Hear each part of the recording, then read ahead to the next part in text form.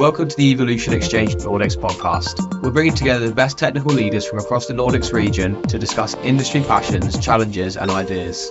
I'm Jacob Byerley and I help businesses connect with top tech freelance talent. And today I am your host. Today we've got a really good panel. We are going to be talking about how using innovation to adapt to market trends. So why don't we start with yourself, Leo, and then everyone else can follow. Sure, thanks, Jacob. My name is Leo Nathorst. I'm head of product at a company called Bontouch. We're a digital product agency that partner with companies like SJ, Swish, PostNord, and SEB to build world-class digital experiences. And a lot of my focus is around product quality, cross-product collaboration, and product culture within the organization. Super happy to be here. Innovation is something that's really close to my heart. Perfect. Thank you very much. Erik? Hi, everyone. My name is Erik Zackrisson. I'm head of product leads, and I'm also working at Bontouch, the same as Leo. And I'm also super happy to be here. Perfect. Artem? Yeah. Hello, people on the line. I'm Artem. I'm at Electrolux. That's the that's the company that makes home appliances for 100 plus years, based in Sweden. So, and I'm in charge of the digital services for Electrolux, Internet of Things, and so on and so forth. Happy to spend time with the product people today and talk innovation. Perfect. And then finally, Andreas? Hey everyone, nice to be here. Excited to be here as well. Look forward to this day actually. Product leader in the fintech industry. Been leading product development and been in the fintech industry for 10 plus years now. So excited for this exchange and hopefully learn some great stuff from these guys. Perfect. Thank you so much. Hi everyone. This is Chris Bennett here, a Nordics Managing Director here at Evolution. We're committed to doing recruitment in a different way that adds value to both our clients and candidates by providing you with amazing speakers and leading edge discussions on what's going on in the tech scene at the moment. There are 3 reasons why you should contact me. If you would like to speak on a future podcast, if you are interested in hiring awesome tech data, product or gaming freelancers for your business, or if you are looking for an exciting new organization to work with, please get in touch. Thank you so much for listening, and I really hope to hear from you soon. Please enjoy the rest of the podcast. Today we're going to be talking about how these guys and how big Swedish companies are able to use innovation to adapt to market trends. Why don't we come to yourself first, Artem?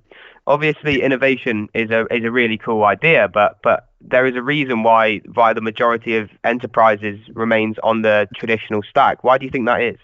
Well, from what I see through my eyes over the last 10 years, right? So many flashy things been there in the past and so many things coming. But one thing is to build something small and shiny and hit some specific targets.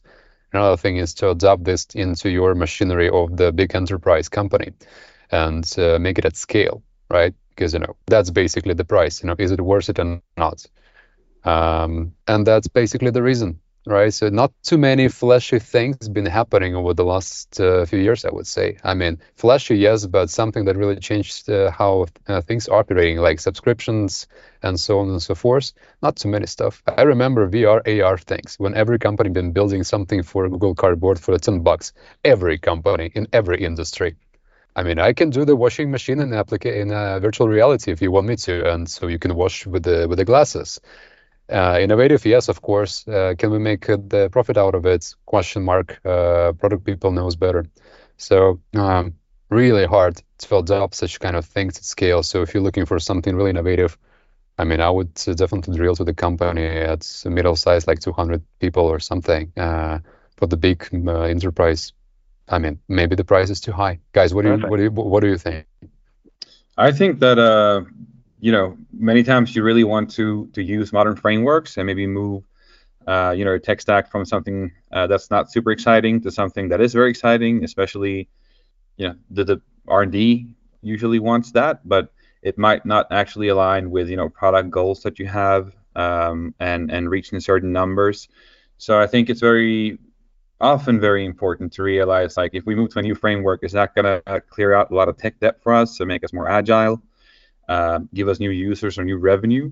Because that's essentially, something that actually drives value for the company, even though, for us peasants that work in these teams, we often want to use something that's more modern and, a little bit sexier, and, we can learn something for ourselves as well. But if it adds a better UX, if it adds more revenue or users, or removes something bad from UX, then it's obviously a no-brainer to move from an older stack to a new one. So I think that's usually the key question that we should be asking ourselves, rather than, or whether it's just, sometimes to stay on par with the market and make sure that you can hire from other companies and make sure that you have, security on point and things of that nature. But innovation itself should always drive value and for the company and the organization. Fantastic. Anything from the Bontouch boys? Sure. So I'm curious. Like when you speak about innovation, I see Electrolux as a very innovative company, and I mean it's at the heart of the organization. And I remember this story that someone told me once, that the Electrolux vacuums, when they first or when you first tried making silent vacuums, that was a big innovation. You could make vacuums silent. It was not a hit with the market because people interpreted the silence as the vacuum cleaner not being powerful enough. Yeah, and now that has turned into a big thing for you. You have the entire line of silent vacuum cleaners, and it's something that customers want. So I'm curious about when you say that you stay on the traditional stack and talk about innovation as something that is flashy. What part of the Electrolux business are you focusing on then? I'm representing the digital part of the story. Not the mechanical, right? And when I'm saying that enterprise business will remain on the same stack, I mean the digital part of the story. I mean any enterprise AAA, if you're looking for the job, most likely the same process, the same tooling, everything the same. Right. I'm thinking that I think innovation. There's lots of things that in digital that can enable new ways of reaching your customers, new ways of using them, and I think that'd be really interesting to hear about, like how the digital layer on top of your products enable new types of businesses. Does everybody need to own a vacuum, or is that a service that you can provide? Those types of that's things. The question, exactly, yeah. Leo. That's the question, right? So who are we selling to? Who is that persona? I mean, in different regions, are those guys really interested in innovative stuff, or something quiet and just working with the 2 clicks, mechanical clicks, right? And so on and so forth. I believe, we are operating in the business, which is really, really complicated from the innovation standpoint. I mean, not too many things you can reinvent with the washing machine. I mean, the white box with the drum that spins for the last 70+ years, or a vacuum that, cleans the floors.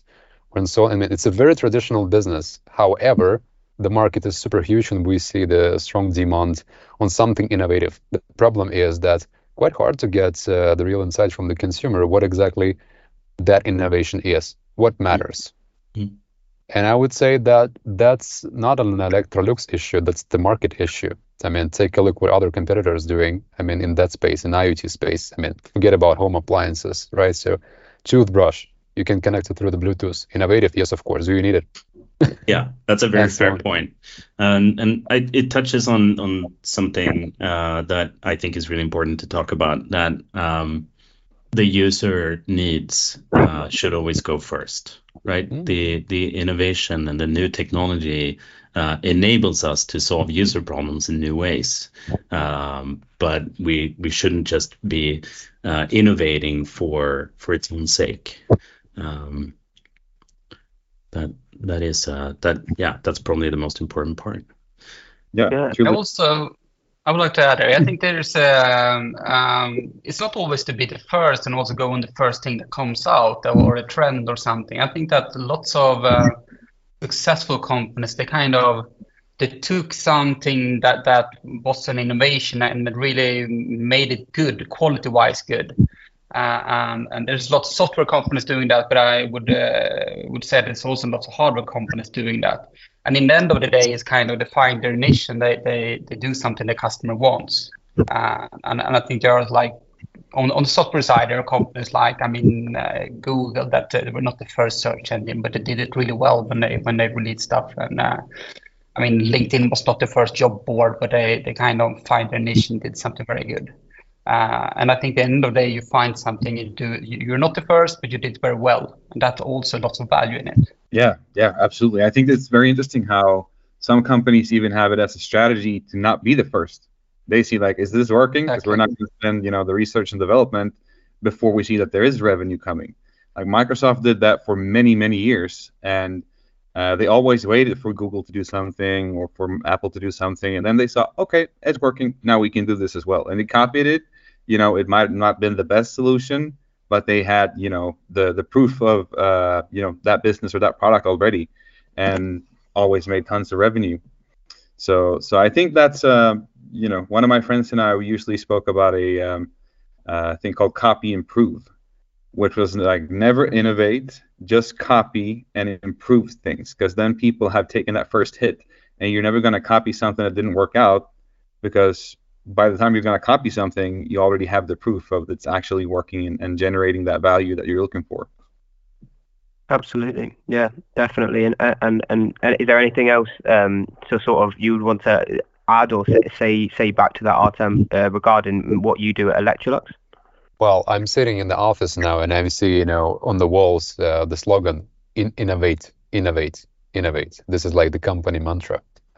So I would be super happy if I would be in the condition having enough resources to wait for years to see what competitors can do and then copy paste that. I would be super happy. But with the current market conditions and the macroeconomy trends, unfortunately, we cannot allow it to ourselves. So we need to experiment, and we do not have 3 bullets in the pocket. Just single. So we really need to know what we're doing, and that's something that makes, in this low margin business with the high volumes, extremely interesting to operate, right? So you really need to put a lot of preparation in front of you and then strike, because we cannot do this, bam, bam, bam, bam, bam, bam, bam, 1, 2, 3, 4, 5. I do not have an army behind me of engineers, but I have people that can make those decisions solid and right. And we are operating in some sort of trio, which is basically product guy, tech guy, and design. So what are we doing, how we're doing, and how it feels and looks. This is how we're doing that. Maybe we can talk a little bit later about how you guys doing that, and especially interesting, Andreas, how it's working in the fintech these days. It's like the mystery for me a little bit. Yeah, exactly. And I guess it's sort of like you said there as well, Artem, it's a lot to do with, I guess market research comes into a massive play when you're one of the companies to be that initial sort of innovator, especially with something new, which kind of leads us like onto my next question, which I'd love to ask perhaps yourself, Leo, which is, how do you sort of maximize the chances that not only you're getting innovation right, but that you're betting on the correct form of innovation? Yeah, I think this touches on the previous point quite a bit. There's new tech trends coming up all the time. I think if we had this podcast a year ago, we would have been talking a lot about the metaverse. That would have been the latest trend that we would focus on. 5 years before then, we maybe would have talked about the blockchain. And I think today when people say new innovations, everybody's going to talk about generative AI, because that's the latest thing. So when you want to be on the cutting edge of new technology that you want to jump on, it's really hard to know which horse you should bet on. Is this going to be something that every consumer is gonna need and want? Is this something that is going to be important a couple of years from now? And as I mentioned before, I think the most important question is, does this solve a user need?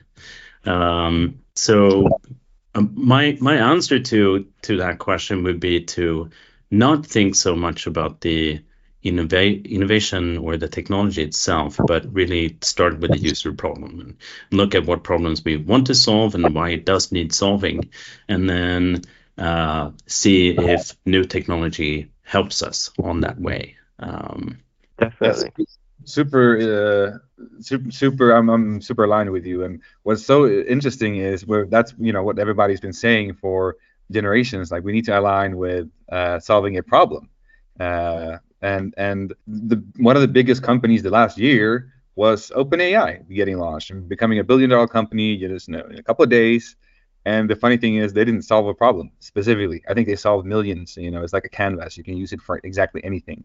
So I don't know if that directly relates to what you're saying, or is just like more of an interesting fact. But yeah, strongly agree on creating value and solving a specific problem in that nature. Yeah, and I guess kind of following on from what Artem said, I'd love to sort of hear about how you use that in sort of the fintech industry and what you are doing to sort of ensure that you're like I said previously, maximizing the chance that you're betting on the right innovation.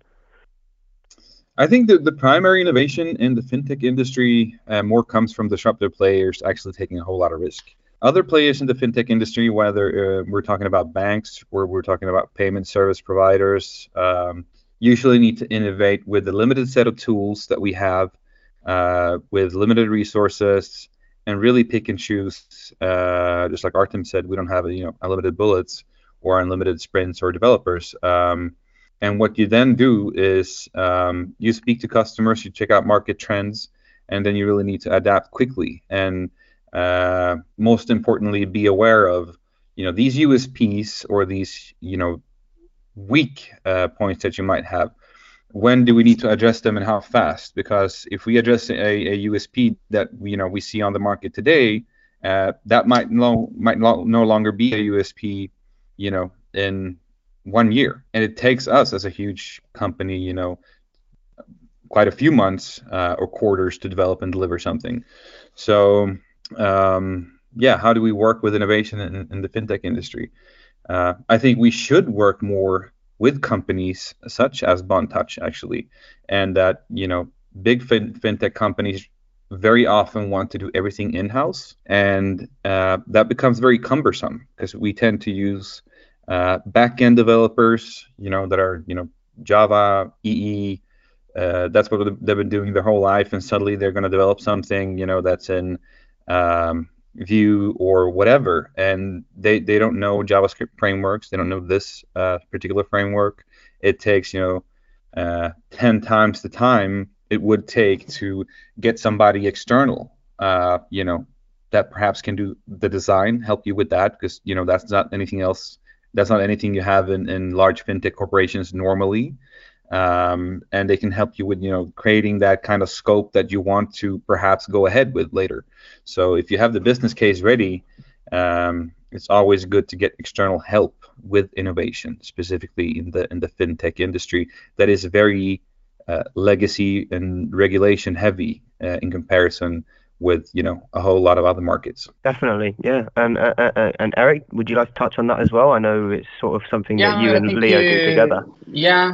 No, but I agree what you're saying. I think it's difficult sometimes to know what to bet on, and I also think that evaluate a little bit the risk versus the reward. Sometimes there's a small risk or a small thing you need to do to try something out, and when you start trying something out, you learn quite a lot, and you also get a small gut feeling if this is something to bet on.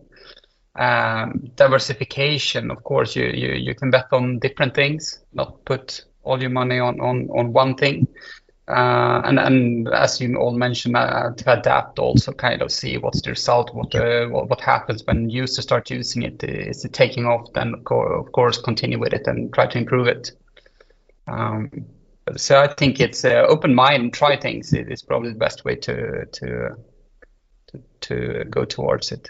Absolutely, yeah. Thank you for that. And is there anything you wanted to sort of to add to that, Artem? Obviously, regarding what Andreas said about how he uses it in the fintech industry, or equally anything that you wanted to sort of add in terms of what you do in your operation? Well, of course, we get some custom design. Andreas has something that is working in fintech. We got something that is working here. We can talk a little bit about that in the future if you wanted to.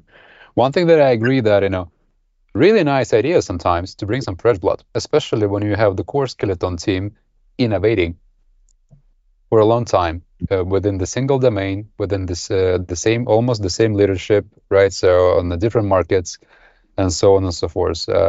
We did this trick at Electrolux and other companies for a few times, and you know what? Like almost every time it works. Like not absolutely, of course. You're not reinventing the rockets that you can ship to the moon, but definitely a very positive effect in terms of how people thinking and overall morale and so on and so forth. So I'm with Andreas, helps a lot. Absolutely, yeah, and I guess like it's really sort of fascinating to find out how you all individually use it at your different workplaces, especially within all three of you been completely, well, all four of you, two of you in the same industry, I guess, but all of you in completely different industries. So it's quite fascinating to know that you all use it similarly, but also so different at the same time. I guess it kind of leads to the next question, in the sense that we've talked about how we maximize the chance that we're betting on the right type of innovation. But Erik, is there ever sort of a downside to adapting to market trends using innovation? Companies like Bitcoin or the metaverse that we've previously talked about sort of come to mind in terms of that. What's your opinion of that? Yeah, I think it's hard sometimes when if you invest into something and you kind of try to get lots of people to follow in one direction, and then it might turn out that this was not the right thing. And I think Artem, you mentioned like 3D and the goggles and everything, and that's metaverse. It comes and goes, and I think that the 3D glasses I had as a kid when reading some comics, I mean, it takes a couple of years and it comes up again and becomes a big thing and then disappears and all that. So, but I think it can be hard sometimes to know when, this didn't work out, or actually the company maybe invested too much into it. So it's like now needs to work. And then it takes some courage also to say, hey, this didn't take off actually. And it can be for different reasons. But I think it's good to have in mind always that it's a bet, but it's not always a win. I strongly agree. There's a lot of people who, and including myself, sometimes have a really hard time, to kill your own baby. And sometimes, you've been part of the innovation of something that shouldn't grow further, or it didn't. And it seems like, the metaverse is exactly what that is at this stage, just like Google Glass. And, perhaps it is, just 10 years too early, because, the metaverse is going to grow exponentially one day, but we don't know if this is the Napster before the Spotify. It just came, absolutely way too early. And, in the some kind of tweak is still missing. So I honestly think timing is super important. All solutions are usually, or many solutions that come to the market are normally good. Then the question is whether this is the right timing for that. And I think there's been some research done on that. And timing was the key factor to when it came to startups coming from a specific incubator, I think. And the people that had some luck in timing, they became very successful, and other ones, their specific idea would have become successful either 5 years later or 5 years earlier. And on the topic of being able to kill a product or service, I was very impressed when I heard from some people. I had a beer with people from King, I think, the game publisher, I guess, and they celebrated every time they killed the game. They popped champagne in the office and they had a blast, like a party, like, let's kill this, it didn't work. And I think that's a really smart attitude if you innovate a lot, to be able to say that something didn't work out. Your baby might not work out, but then the overall company and clockwork might continue to actually work out and stay afloat in times like this. So I think that's super important and really good point, Erik. Yeah, it's super important to kill products. I love that story from King. My first My first product was as a product manager was actually a hardware product that we killed. That was the first thing I did. So that's been a part of what I do since the beginning. I think there are three main downsides to doing this. One is like just the cost of the money that you're investing in building this technology. If it's not the right thing, you've wasted some money. I think even more important is the cost of focus. You've focused on the wrong thing. You've lost a lot of time. So you've spent a lot of time on building things that will not help you. And the third one is potentially distrust from your users and from your customers. You've talked to them about something that they ultimately don't care about, or that some people cared about and that you will take away from them because it wasn't profitable or it didn't work for your business to support it. But at the same time, I mean, even if those are the downsides, it's really important for us to make sure that if we want to roll the dice and get as many sixes as possible, we need to roll the dice lots of times. And if we do that, then we're gonna waste money. We're gonna waste time and we're gonna kill products. But we're gonna get a lot more sixes. So I think those are sort of necessary evils. Absolutely, yeah. And Artem, I mean, I guess we'd love to hear from you as well about how you deal with that sort of Electrolux. Like we've mentioned, a very sort of innovative company, and I know that you sort of work on perhaps maintaining the digital side, but is there ever a downside for you to sort of, adapting to the market trends and using innovation? Well, I'm just checking my latest stack rank in Candy Crush by King. 250, not too bad. These guys still doing a very nice match three stuff, right? So love it. Even I'm a fan of first-person shooter games. Okay, with regards to how it's working here, I mean, and I know I just one thing captured my mind is the feeling when you're killing the baby, right? So I got the same symptoms from myself and from my people for a long time. But now we just converted that to the part of the journey. That's the price. For me, it's extremely important to be very close to product people to monitor what is going on in the market from tech. I mean, so many flashy things coming out. I mean, hackathon, 200 people there. I mean, guaranteed 10 super nice ideas. Like, if you're in Los Angeles, just buy in and stock will go like this, right? So what are we doing is, I'm usually dedicating part of the capacity to work on monitoring the latest things and to prove those things on our machinery.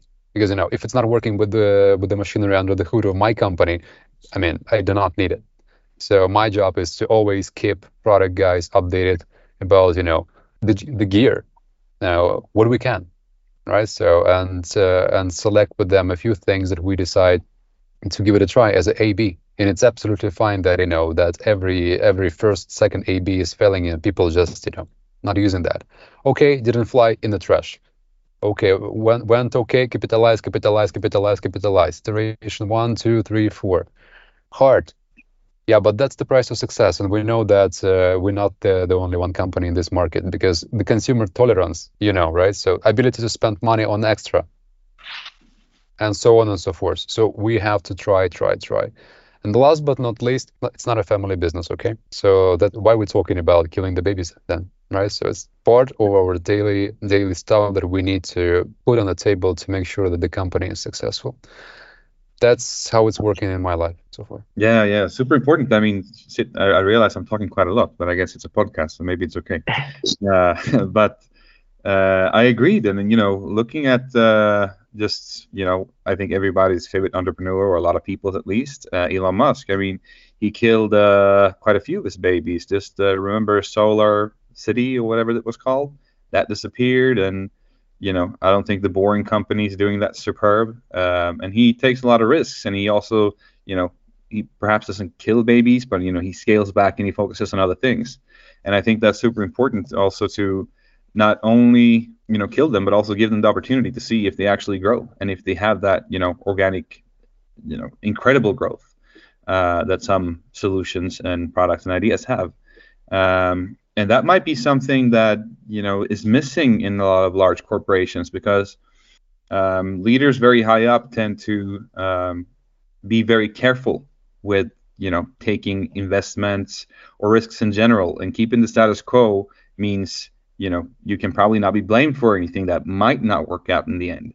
So I think those are two things that a lot of companies could improve on, in taking that risk, and then also being rather quick after pivoting one or two times, seeing if it doesn't work, or if it applies, to say, well, it did work, and now this is going to become BAU, or it didn't work, so let's slowly divest from this solution or opportunity that we saw on the market. Definitely, yeah. Go on, Leo. Sorry. Yeah, you're an interesting point about large organizations and sort of taking care of these innovations, because it might also be a problem when something actually turns out to work.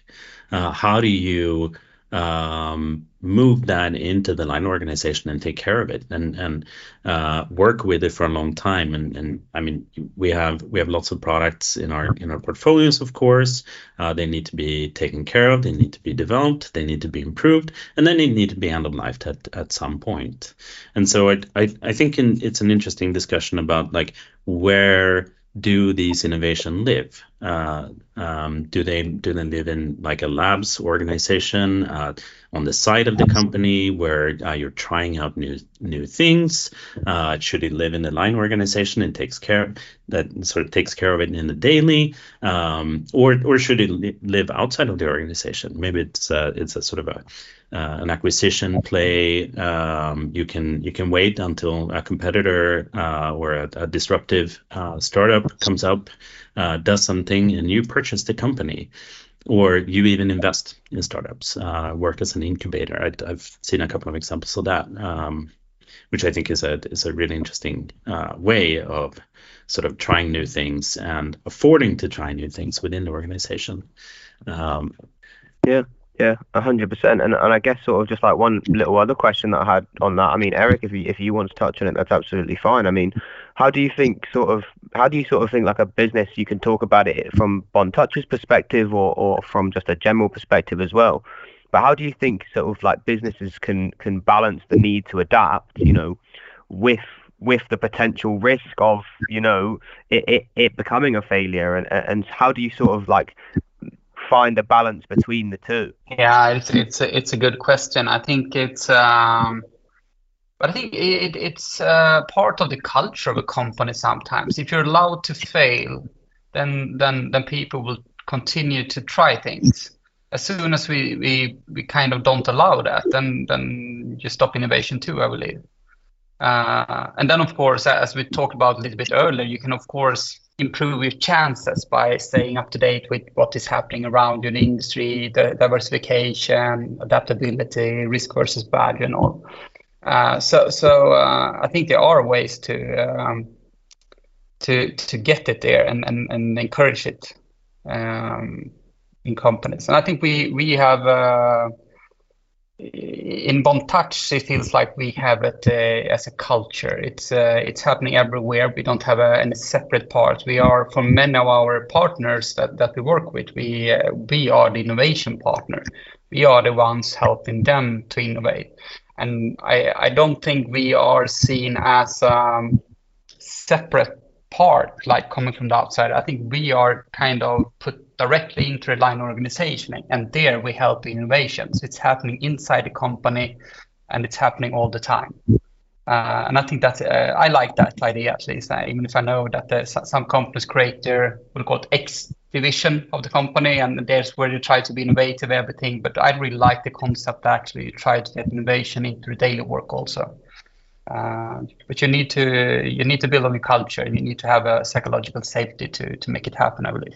Absolutely, yeah. And I guess that kind of sort of nicely leads us into sort of the next question, which I'd love to pose to yourself, Andreas, is we've talked about, highlighted the challenges faced by businesses, especially larger ones in embracing market trends, but how could perhaps a smaller, maybe non-agile corporation effectively adapt to market trends using the help of innovation? I think smaller organizations, whether they work in an agile manner or not, need to use innovation, and that's very often their actual way of beating Goliath. That is to use, uh, less rigid processes in the organization, to use newer frameworks that might help you not reinvent the wheel, which these initial dinosaurs in any segment usually have not been able to.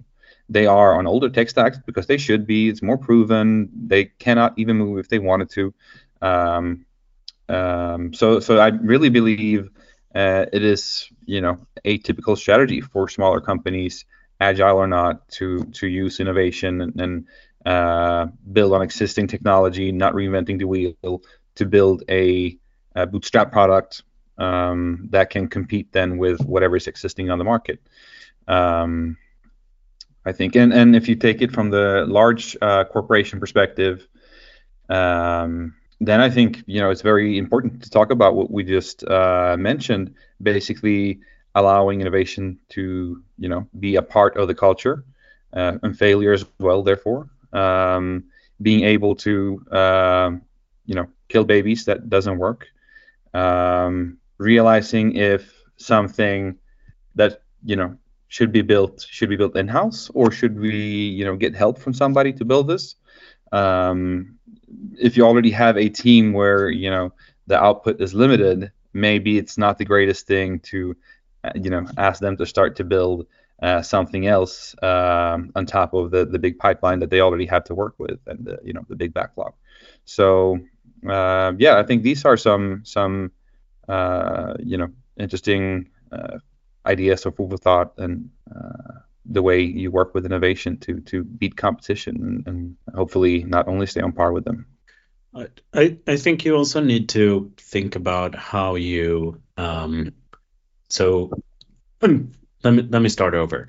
So in companies, in big companies, a big problem might be that if you're capitalizing on your own business, it can be really hard to incentivize someone to do that, because that's going to be tough within the organization to work on that. You're going to have people who are fighting back because whatever you're doing is hurting their part of the business, or if it's owned by the same person, and if it's part of the same budget, it can be hard to focus on that.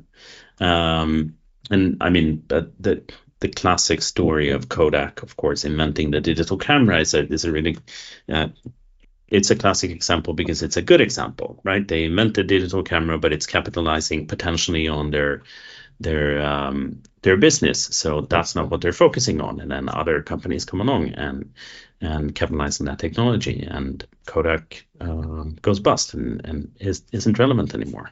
So I think you need to find ways of taking care of the products and the new businesses as well, when they are capitalizing on whatever you're doing, and that is it's a separate problem from actually coming up with innovation.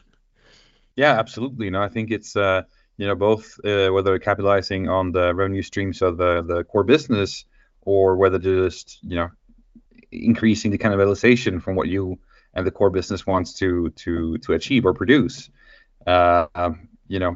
Realizing whether it's part of the long-term goal and the vision of the company. Like, are you actually building upon the core business, or are you building on something else that is probably not going to grow into being a huge revenue leg? Then you need to be careful with that. And that's, I think, that's been a problem. But with the latest, I guess it's been a trend for a couple of years, NPA, new product approval. People bringing business cases, and security processes and stuff like that to the board, and having them approve each new product and investment. I think it's supposed to kind of tackle that a little bit, but whether that happens in reality or not, it's I guess from company to company. Absolutely, yeah, and perhaps maybe call upon one of the other two of you guys if either of you had anything you sort of wanted to add to that. I mean, obviously you all come from larger scale companies, perhaps scale up to large enterprise range sort of companies, but how do you picture it from maybe a non-agile or perspective, and how those style corporations can, like I said before, effectively adapt to market trends using innovation. You're muted. Erik, you're muted. Sorry. I worked at some large corps some time back, and we really struggled, I would say, with innovation in the sense that there were parts of the organization were very good at it, but I would say the majority of it didn't really live that culture. So you had some very good engineers that were really innovative, tried out stuff, but the majority of the company didn't do it. And then you don't really get the culture, I would say. There are a couple of really good examples. I mean, you mentioned some here, Leo, but it's also like, I think Nokia is an example where they kind of lost the mobile business overnight over not being. They got stuck in a very good business and never innovated. If you ask me, they Apple just came with innovation and passed by them. I think if you go back even further, there was a time Nokia and Ericsson were competing on mobiles, and someone at Nokia decided to put the antenna on the side, and then you could have actually your mobiles in your pocket. Then it was like boom, overnight they become the big ones. But I think that there was a time where we were afraid of copying and not taking actually good stuff from others, which I think that it's changing. But I think that took a long time in large organizations. It was like we need to do something that no one else is doing, and I think that is changing. So I think large organizations will be better at innovation. They're not as afraid as it was before, and they also, as we talked before, taking in more and more help from other smaller companies that can help with innovation. So I'm not so worried about the big ones. I think they fix it somehow, even if there's not a straight road for them. They normally fix it and survive. I mean, so I think they're good at it. Copying is a good idea. We've seen it work really well for many companies. We have stories in Instagram because Snapchat did it first, and it worked really well for Meta. But if you can't make it work from a business standpoint, then copying is not gonna help you. So I did this project together with a partner many years ago that they copied something that somebody else had already done, which was disrupting their business. We built a product, but we couldn't make it work from a financial standpoint, from a business standpoint, because they had all of these agreements with companies already for how they were going to handle things, and coming up with a new product that would do this in a different way. They couldn't just change those agreements. It would cost them a lot of money in the short term, and so they worked months on this. Lots of people worked for months, and they couldn't make the agreements and the pricing structure to work. So the product ultimately failed, and this disruptive competitor to them is now like a household brand. Everybody has their product, and this company that I work with, they lost a big part of that business. I think innovation very often comes from, if it comes from like a grassroots thing, or whether innovation really comes from the top leadership. And if you have those kind of strong characters that know business, know technology, or whatever realm or an industry you're in, and know the core business, they can innovate themselves, and they will be able to actually take decisions that will say, or that will have an impact on the profitability, on short to medium term. And that's very difficult if you are, a publicly traded company. But if you have a leader that really knows this, who can communicate around this and say, like, we're going to have, some quarters in coming soon that's not going to be as profitable, but we will take market share. We're building, the future for the company. I think that can be very, very, very profitable, and actually, avoid Kodak examples, and, more become, have a kind of experience such as IBM had when they went from power by the hour essentially to a service providing company. Many examples exist of companies that has had a very strong leader, and then that leader, for any reason, disappears, and some kind of politician or sales guy takes over, and you immediately lose that edge in innovation, and that's also the time where you're gonna start losing market share and income, essentially. Yeah. Yeah, and it would be kind of sort of interesting to we touched about it before as well, like sort of utilizing copying from other companies. I mean, at a big company like Electrolux, Artem, do you ever sort of take inspiration from what other smaller startup scale-ups, innovating companies are doing, and do you ever sort of take that into what you do going forwards at Electrolux? Not in my. I know that the company is doing some things like this, but I'm here for the last 5 years, but I haven't seen how exactly those initiatives been spinned off. But since I still see the logos, it's a multi-brand company. I believe this businesses still exist. Know nothing about that. Do not want to speculate. What I know for sure, I've been working in the companies, small ones, that have been acquired by the big ones 2 times. And both times it happened, the CEO or another big guy has been coming and saying on the one thing, stay yourself as long as you can, because this culture will eat you every day, and you need to resist. You will get some support, you will not, but still. I mean, this is just how it works. The big things eat small things, right? So, and as Andreas mentioned, if there is no one who drives the whole thing, the whole machinery, there is the chance that the whole thing will be burned out, especially for the traditional companies with the non-agile whatever style of working, which is not bad. I mean, as long as this business is healthy, and operates according to the law, why not? You do not have to be innovative every day, to survive, right? So it's not a mantra.